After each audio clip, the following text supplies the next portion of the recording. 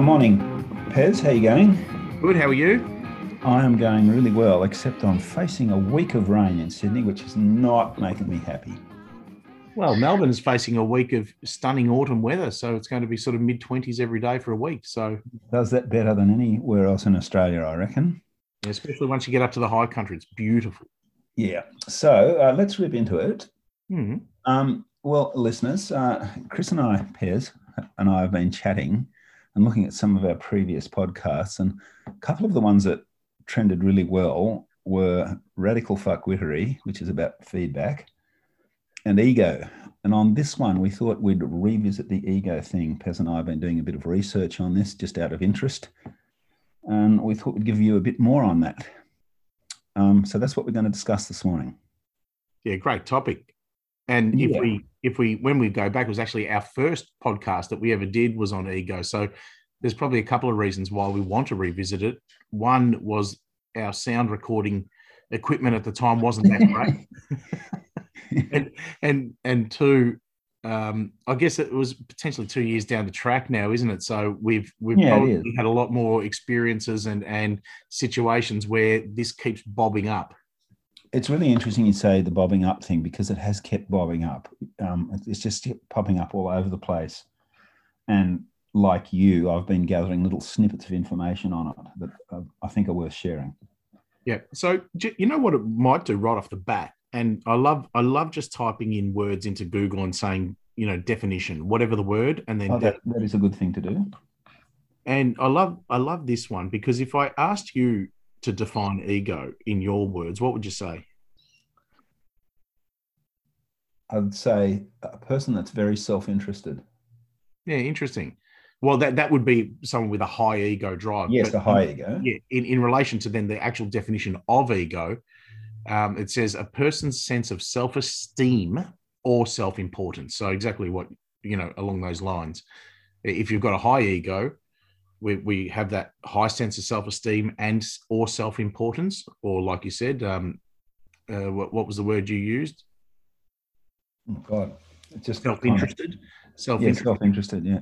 And then potentially you look at the other way and you say, well, people with low ego or that don't let their ego get in their way are the people that are able to shelve that or park that sense of self-esteem, or especially as we see in the commercial world, their self-importance. Doesn't mean they're not important. It just means they're able to park their self-importance in a group. Yeah. So why don't we, that's a really good definition, firstly. Why don't we just break that down a bit and rip into it in the arena of commerciality, or people who own and operate their own business? Yeah, sure. So I think one of the things that really struck me was this, that to start and run your own business, you've really got to back yourself. So by definition, you're going to need some ego. And some self-esteem. Because I don't think I've met any business owner or owners, plural, that have got a low sense of ego. I don't know if you have. They have at some point down the track, but not initially. No, and there's that drive, isn't there, to get that drive going? Because you have to believe in something, don't you? You have to believe that your idea for your business is going to be wanted and loved by other people. Exactly. And that you can attract other people around you as well. So in that sense, having a bit of a healthy ego is not necessarily a dirty word to quote. Use the Skyhooks, I think it was. Shirley Strawn. Yeah, ego is not a dirty word. And by way of an example with that, both you and I, Pez, worked for a business that needed to separate from another business. Yes.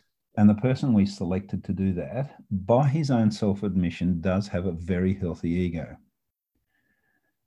And he was actually the perfect person to do that, because if you recall, there was a lot of aggression, a lot of bile, a lot of hate, a lot of very insulting language hurled over the wall at him. And he just went, yeah, okay, cool. Well, this is what we're doing. You can say what you like. So it didn't distract him at all. And it's a great example, because it goes back to something we've mentioned on a previous podcast around having having those kind of wartime generals in your business. Like it's having CEOs and leaders for different contextual strategic phases of your business. And at that particular time, we needed someone that could let all that bile bounce off them. Which he did. He really did. And the context was to separate, and he was the perfect person for it. Yeah. However, subsequent to separating, you need someone who can bond the team, because they're all a bit all over the place after separating, which he was not very good at all.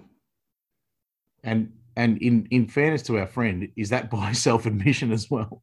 No, that wasn't. Well, it sort of was actually. Not in actually that language, but he just wasn't his bag, really. Yeah. And I think if I asked him, and if you asked him, he'd probably say, "Yeah, no, I wasn't that good at that." Yeah, and that's not taking anything away from him either, because he was really good at that separation. Yeah, and I think that's because of what you're saying before. Like if someone's even starting up their own business, or going out on their own, or as in this case, bearing the brunt of a nasty separation. At some point, you have to temper the ego and turn it down, or tone it down, or let it, or that self-importance has to subside and give way to something else. And like you and I have discussed in the past, it's when we don't have that awareness of how we're actually showing up in a group, or as a leader of teams, or as a that general, so to speak, in your organization, then you can be somewhat governed by impulse. Some of that subconscious behavior pops up. Yeah, you'll see it. I recently have seen that pop up a huge time in not a good way. I was just going to tell you a quick story on this. A friend of mine worked for a software company, and he's American, come to Australia, and he was very good at sales. But he told me about a review he had, and the reviewer of him in their business said, "You're a really great salesman, Kurt, but the trouble is, every time you get a bear, there's only one arrow in it, and it's yours." And so it was essentially like you eat what you kill kind of scenario, was it? Well, it was that he wasn't involving in the team in hunting down that bear. Maybe an unfortunate metaphor in terms of the bear, but no, bears are dickheads. They do like to eat people. We love bears. I was actually just reading a book of bears with my daughter this morning. They're beautiful. We love bears. Yeah. But he would find out the target and just pursue it till he got it, but not involve anyone else. Yeah. And then what's the flow-on effect of that? And this is where I think that the ego conversation becomes very, very important for anyone who's part of a team or is running their own business. Well, I think the flow-on conversation is this. As contextually, if we could go up as high as we want to, I would go right there on a limb and say, egos will fucking well nail a team dead in the water. Yeah. It's very difficult to run a team if you've got a big ego. And I think you nailed it right there, mate. And just as a serve, so this serves as a bit of a welcome to 2019, jeepers, 2021 to all the listeners. Let's get some sporting analogies in. We'll come right to it. That's your bag, it's slightly more than mine, but let's do that. No, but just so when you said there, ego will knock the team dead. It will kill it dead. If someone's leading a team or is an important part of that team, and they're governed by their self-worth or their self-importance, and then impulsively acting upon that. Let's break it down. This will horrify you. What's that? Sorry? This will really horrify you. I can give you an analogy on this. Go on. When Buddy Franklin joined the Swans, everyone went, "This will be the end of the Swans." Uncontrollable, maverick. And somehow they just wrangled him into the team. And as you know, I don't watch a lot of sport, but I don't mind watching the Swans occasionally. And he's definitely part of the team. You know what you said? You know what you just said there, how you don't mind watching the Swans occasionally? Yeah. That's the summary of every Swan supporter for the last I lift myself over for that one. I don't really watch sports, but I don't mind watching the Swans occasionally. Occasionally. Did I talk like that? Yeah.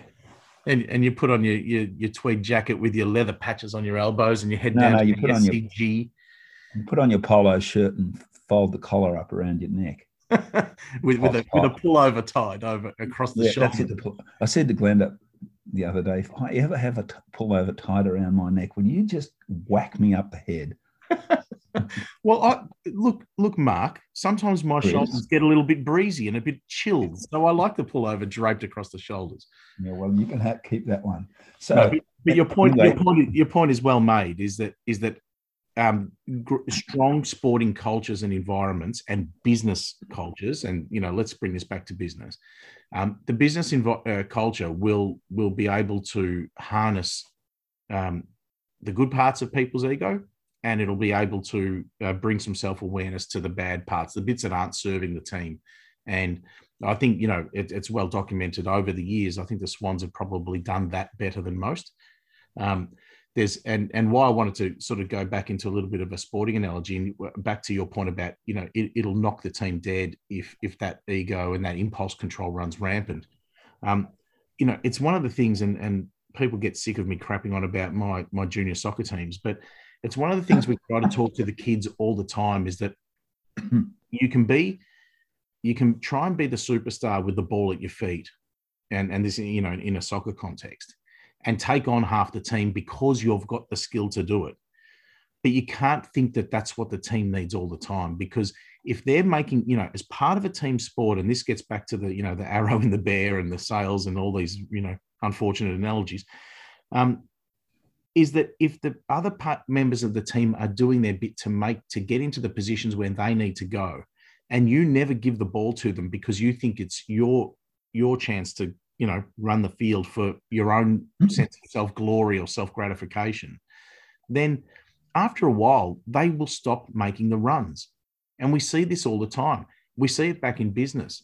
If you're the only person that takes the glory or doesn't involve anyone in a big project or a big sale, or it's got to be done your way, or, you hoard all the important tasks that need to get done for something, eventually, what do the other members of the team do? They say, I'm not going to bother helping you anymore, or I'm not going to offer that suggestion, or I'm not going to go that extra mile, or I'm not going to stay back a little bit later to finish this, because they don't see that they're part of the team. That's exactly right. While you're talking here, Pez, you've just reminded me of a TEDx talk, and I don't think we mentioned this in the last one on ego, about, it's called Super Chickens. Oh, yes. Remember that? I'll make this really quick, where someone did I think it might have been the presenter. I can't remember if it was Brené Brown. I think it might have been. Anyway, if anyone wants to look for it, go and look at it. Type in Super Chickens to TEDx. And this is all about teams and egos. And they did a study of what were the best performing teams. And they used chickens as their test because they breed quickly. So they got the super laying chickens.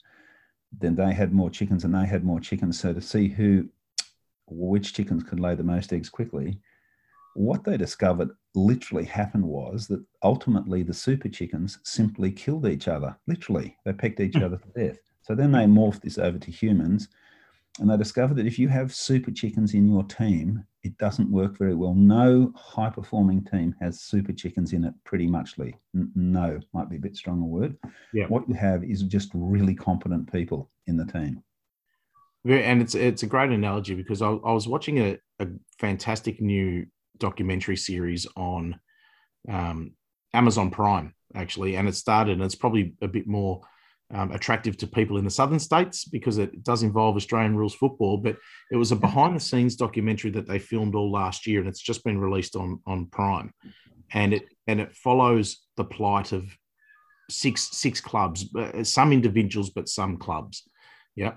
And there's these scenarios where one of the teams they follow is Richmond, who eventually won the premiership, and another team they follow was the Adelaide Crows, who collected the wooden spoon.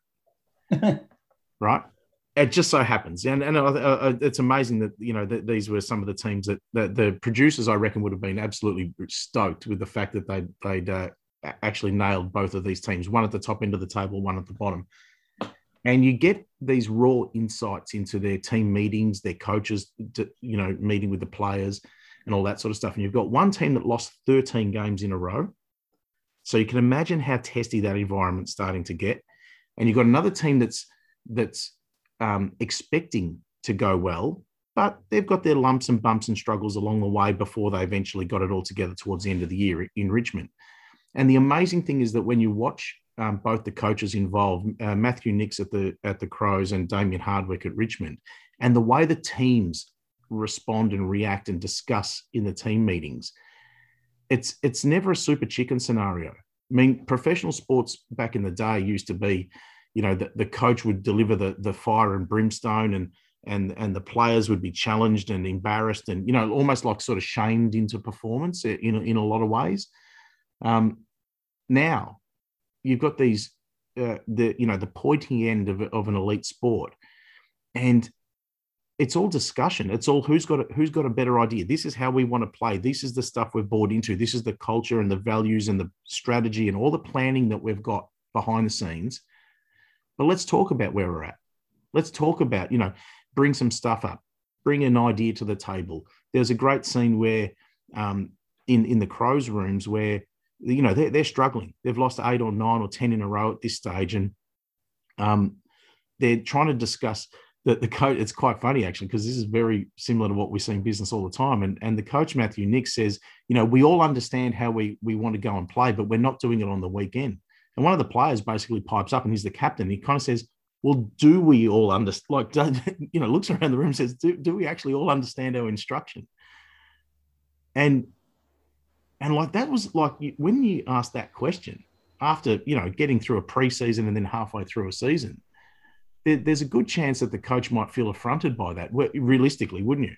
Yeah, you would. Am I doing my job? Like, hang on a minute, shit. Are you challenging me with the fact that we haven't explained this properly, or we haven't got through to the people properly, or we're not doing our jobs? And so what do you reckon his response was, the coach? Well, if he was a good coach, he would have asked everyone to explain what they thought it was, to see if he's delivered it to. Exactly. His immediate response was, actually, that's a really good point. Let's explore that. Yeah. And then in the next scene, they're actually breaking it down in a different way. Yeah. And teaching the players. And then, within a few weeks, they got very close, and then they eventually won 2 or 3 games in a row. So it's interesting how when you can park that ego in a very, I guess, a very, high performance environment, like we would like to think our organizations are, the key to that, unlocking it all, was basically just saying, you know what, that's a really valid point. It's not, you don't have to be the smartest person in the room all the time. Well, right there is the point, I think, is that a person with unhealthily large ego will think their idea is the idea. And if you're in a room with a team, as many as there are people in the room, there are that many ideas. And they all need to be aired and all need to be discussed, because you can be almost certain that lurking in there is an excellent idea. And to your point that you told me recently about the CEO, you're in a room and you decided to do something. I mean, you can tell the story. Yeah, it's a great example. I mean, do you want me to give Yes, I do, because I think it's really important. And after you've just told that little story, I think we should just briefly discuss what those two, well, I've got one, and what that person's like. Okay. So working with a call it a big small business, so quite an organized leadership structure, quite a organized senior leadership team, and quite a number of employees. And working with the senior leadership team on a particular strategic strategic planning sessions, if you like, going through where the business is going to be in the next few years and beyond, and what are some of the key assignments and projects. We'd organised a methodology. All right, let's just call it that. We'd organised a methodology for the senior leaders to come back to the next meeting with a certain amount of planning and work done on their individual projects. When we got back into the room, and the MD, the managing director, had a brief of his own, so he had to come back with the same level of work as everyone else. And he came back into the room and he said, "Look, I haven't done it because I think I wanted to do it a different way, And I think there's a better way to do it, and explain that way. And the kind of room sort of said, oh, well, let's see how today plans out. And then we'll come back to what you said. And so right there was the first challenge. The room could have gone, oh yeah, now we're all going to change our way, without even really hearing about it or seeing how it went. The room could have buckled at that stage, yeah. They could have buckled, or they could have bit back, or they could have, there could have been a lot of stuff going on there. But it's a testament to, I guess, the self-awareness of this particular group. Anyway, as the meeting rolls out, the managing director at the end says, you know what, I've seen the way we agreed to, and now I really understand why we agreed to do it that way. Forget what I said at the start of the meeting. I'll go back and I'll do it the way that we agreed. And perfect. Right there was, I'm sitting there observing all this, and I go, that is why he's actually such a powerful and, in a way, loved leader of that organization. Because he came in with an idea. I think I've got a better way, guys, and here's my better way. What do you reckon? Come on. They all kind of said, well, no, let's just see what we agreed to, and we'll go through the work we've done. And at the end, he said, you know what? My way was not the better way. Your way's the better way, or the way we agreed was the better way. Let's go do it that way.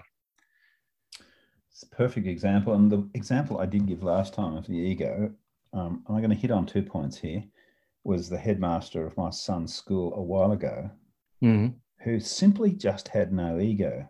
It was quite extraordinary.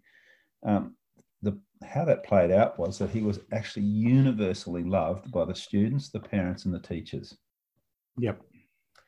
But my fundamental point here is this, that you would think that would diminish his personal power, and I would say he's one of the more powerful people I've ever met. Precisely. And he didn't have to get that by taking it from anyone. He just was. And I think that is when you've been up the ego mountain, you stood on the top and gone, I've got a great big ego, aren't I? Fantastic. Then when you go down the other side, that's the place you hit. When you'll start to lose the ego, you get the self-awareness, you actually increase your personal impact quite significantly. Yeah. And it's such a fine line, isn't it? With that. It is. How much am I giving away my power? Like, because it's a trust, it's a leap of faith, isn't it? To say it's a trust, and I think that's the critical word there. So I bet that guy that you just talked about, his team would take a bullet for him, and he would do absolutely trust him. Yeah, and that's the thing, that there's absolute trust in that room, that for a range of reasons, but they all just trust each other. But if I'm, let's put ourselves in the shoes of a shareholder of a business or a member of a senior leadership team, and they're going to play the team game. What is it that they're not trusting in terms of giving away that ego, or just diminishing it a bit? Just while there's a bit of a stream of consciousness here, but is the leap of faith to say, well, if I don't trust the people around me, or we don't have a really solid culture built around what we believe in and how we go about it, am I fearful of this being used the wrong way? Am I fearful of this coming back to haunt me if I give away some of this power, and I'm not seen as a strong enough leader? I think that I won't be seen as a strong enough leader is definitely one of them. If I give away some of my power, there's a word I really like here. I don't know how you react to this one, which is gracious. Mm-hmm. And the reason I like it is it's a way you can make the people around you feel really comfortable and trust you without giving away any of your personal power.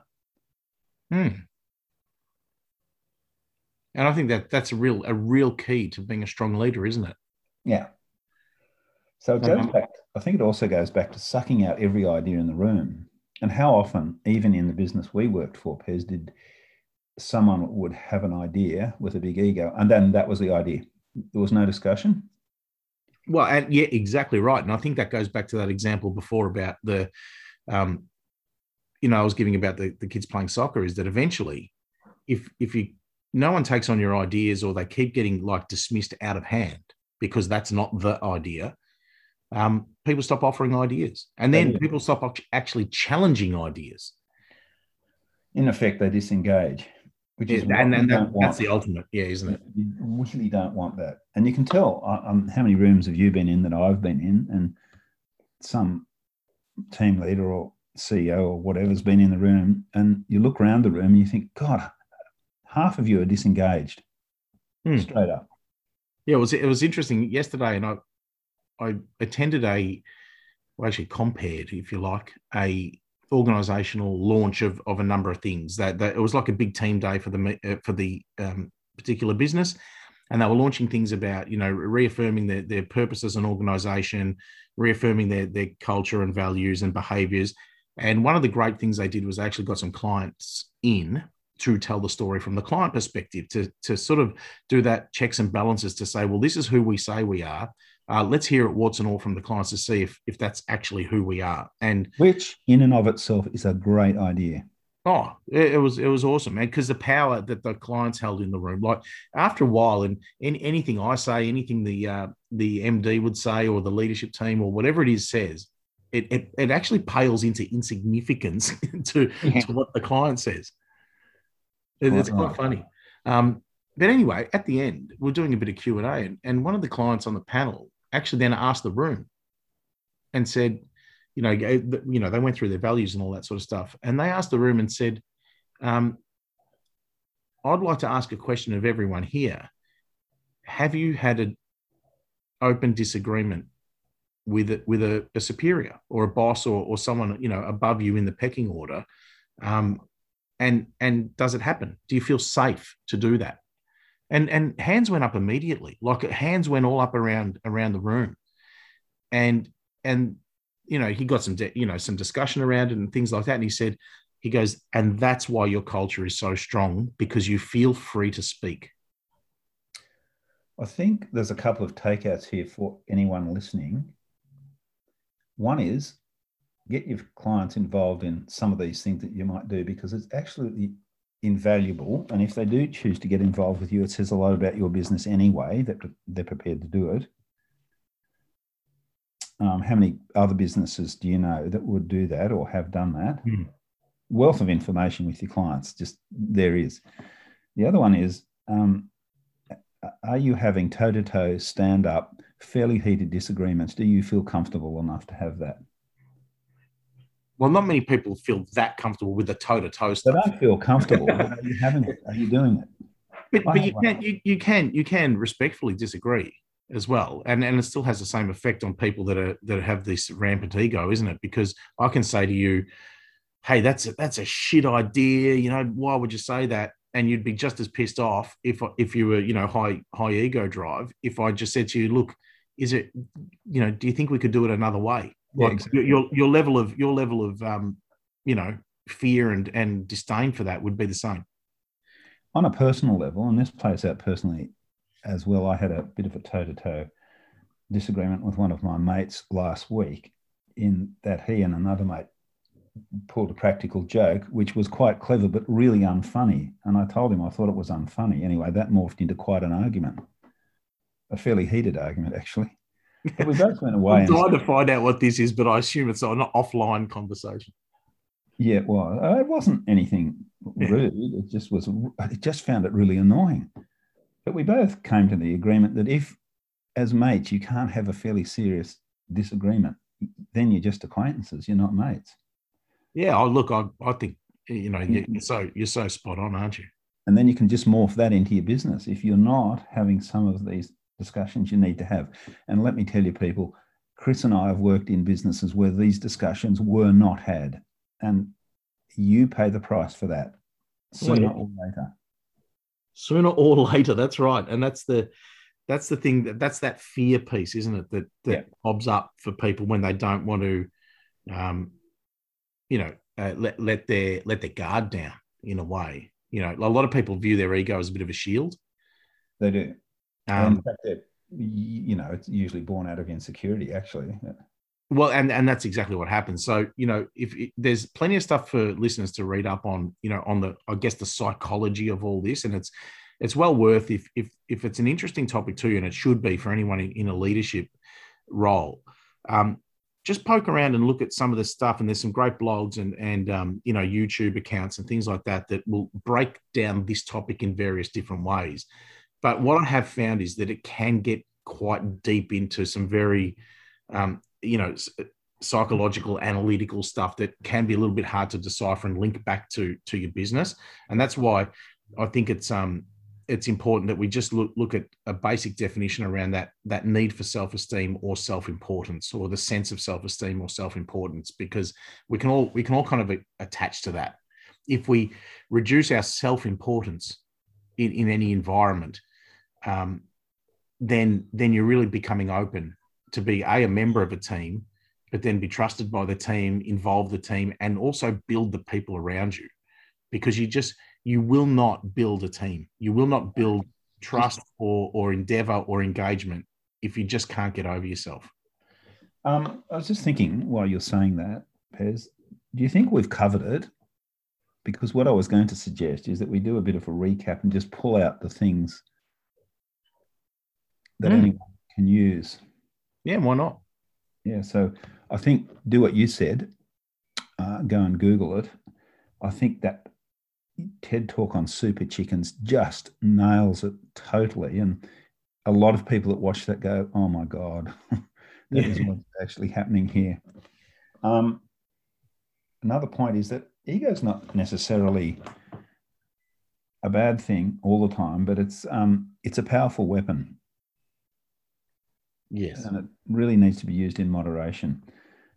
And if you have got a person with a big ego in your team, you need to find a way to manage that so they either do something on their own or whatever, or sometimes they're not in the team either.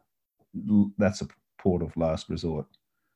And what I would add to this as well is as a personal self-awareness little check-in.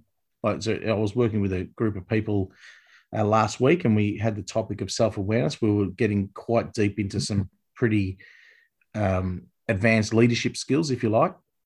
And there's a great little discussion around your blind spots. And you and I have discussed this in the past offline.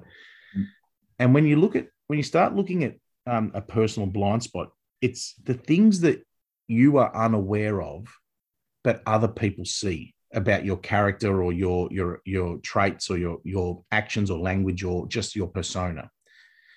And it's the opposite to that is the things that you know about that other people don't know about. And these are things we hide, or our facade, or the things we keep behind the curtain, so to speak. And the only way to kind of bridge the two is getting feedback on your style, doing a review, doing a leadership review, doing a 360, doing some sort of leadership development survey or profile or whatever. There's tons out there.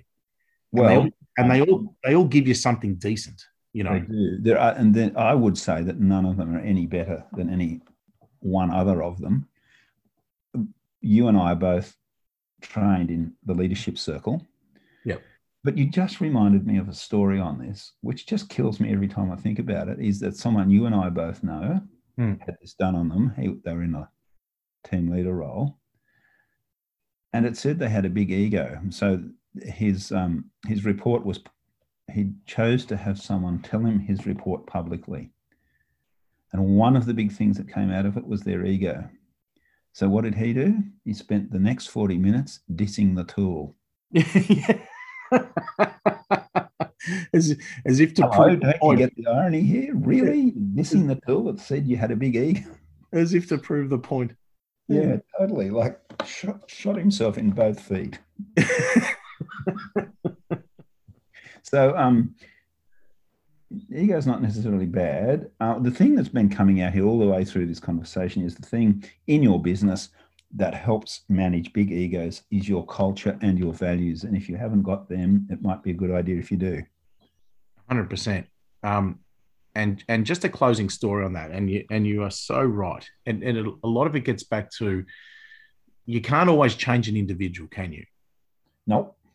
But you can adopt a system, and you can adopt a culture. You know, that the culture forms that, you know, one of the pillars of your system of how you go about things.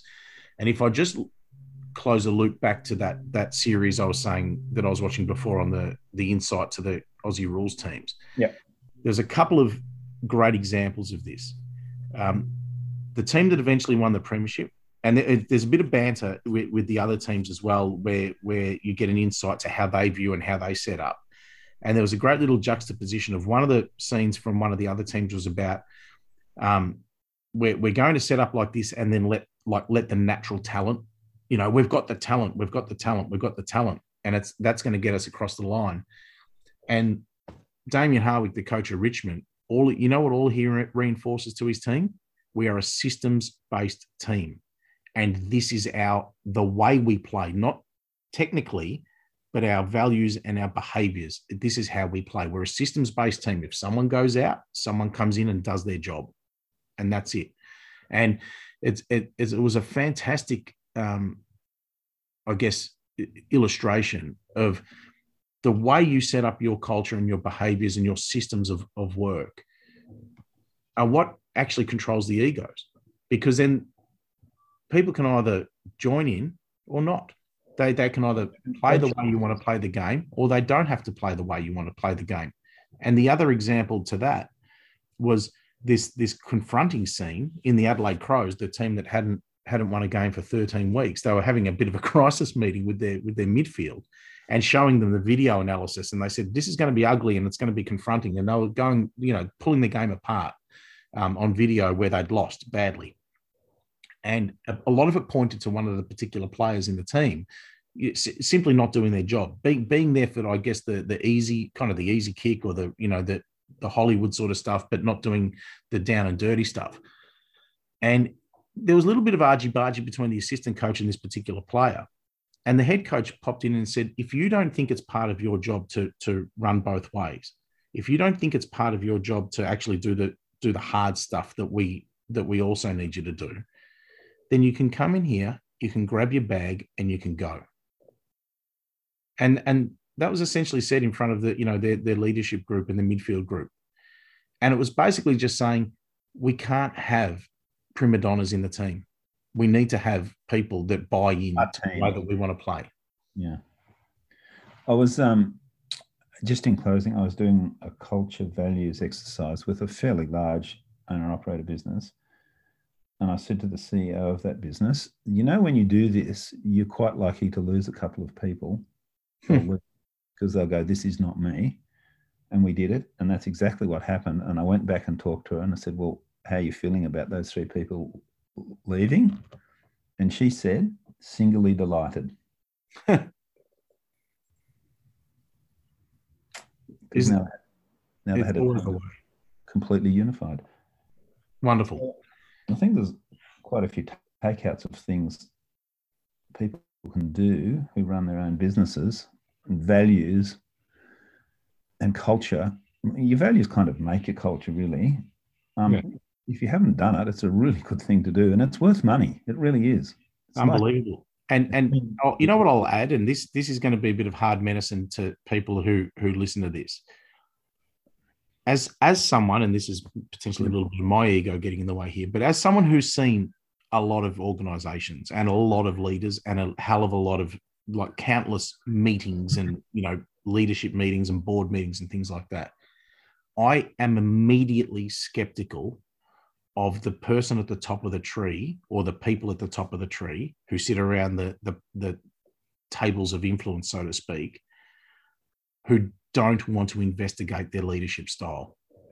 Well, that's just a red light warning, major alarm bell right there. I immediately get very skeptical of it because it's this whole thing about being ego driven and being scared or fearful of what it might say, despite the fact that it doesn't actually matter what it says, because the fact that you actually do it is the most liberating thing to understand.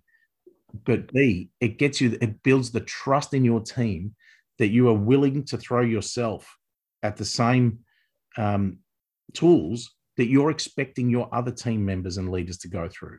That's exactly right. That's it. I think that's a great point to finish on. So leaders of businesses, go and get your leadership style examined. or ask for feedback, or get it. Or ask for It feedback. doesn't have to be, sit there and do a survey. Just ask people around you, how am I going? If you could tell me anything you want to let me know without any judgment, go for it. Mentor. That is such a good idea. That in itself is a great idea. You don't need to do the big 360 thing, just that. Yeah. And I'll leave you with this, Egg. Yep. I think we've uncovered a bit of good stuff this morning. Yep. In that series I was watching, the joke of the AFL is the Gold Coast Suns. Okay. And they appointed a coach, Stewie Jew, who doesn't look like your typical elite sports coach. He's a bit roly-poly. He's probably the champion of blokes like you and me, and we'd look at him and go, yeah, we can associate with him because he's not a trim taut chiseled athlete as a coach. But you know what he did? One of his best young player got injured early on in the season. He was out for the year, and during his rehab, the high performance manager, like the call it the old sports physio, said to this young guy, we're going to do a challenge to break up his rehab and all that sort of stuff. We're going to do a challenge. They set up these bikes, and they've got a particular challenge where they're these, those stationary bikes, and they've got screens, and they're going to climb Mount Everest. It's a solid hill climb that takes 16 hours to complete, right? The coach, Stewie Jew, who's the guy that's not the picture of fitness that I was letting you know about, he said, I'm going to come in and do it with you. So what did he do? He knew it was going to, he knew he wasn't going to complete it, and B, he wasn't going to get it anywhere near it in 16 hours. So he got in there 4 or 5 hours earlier in the day. So he got in there like 4 a.m. and started. So by the time these other guys came in, he was 4 hours into it. By the time they finished the ride, he'd still only completed like a third or half of the way.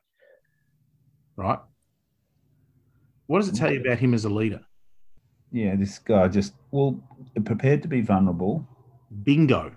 Prepared to be vulnerable, because he said, I'm nowhere near as fit, and I'm going to, this could hold me up to ridicule.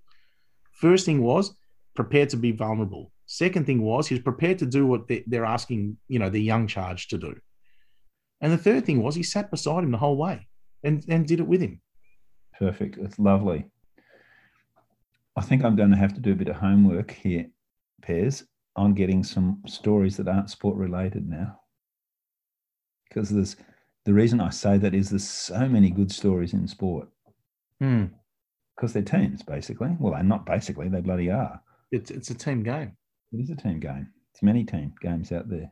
Well, compare your average footy, soccer, rugby, netball, basketball, whatever team to how F1 drivers and tennis players carry on. It's completely different. Golfers. Completely different. Yeah. They've got to manage those F1 drivers. Man, oh man. You want to talk about prima donnas. Yeah. All right. Why don't we leave it there, mate? I think it's really good. We will leave it there. So I think there are some takeouts for everyone. Yeah. Jump on Facebook. We'll release this through Facebook, through the Better Business Podcast on Facebook. Hit us up on our LinkedIn accounts, Mark Eggleston or Chris Pesamenti. We'd like some commentary. We really would, if you can be bothered doing it. Yeah, if you can be bothered. If you can get over yourselves. If you can jump over your egos. That's okay. We won't judge. No judgment here. Good on you, mate. Lovely talking. See ya.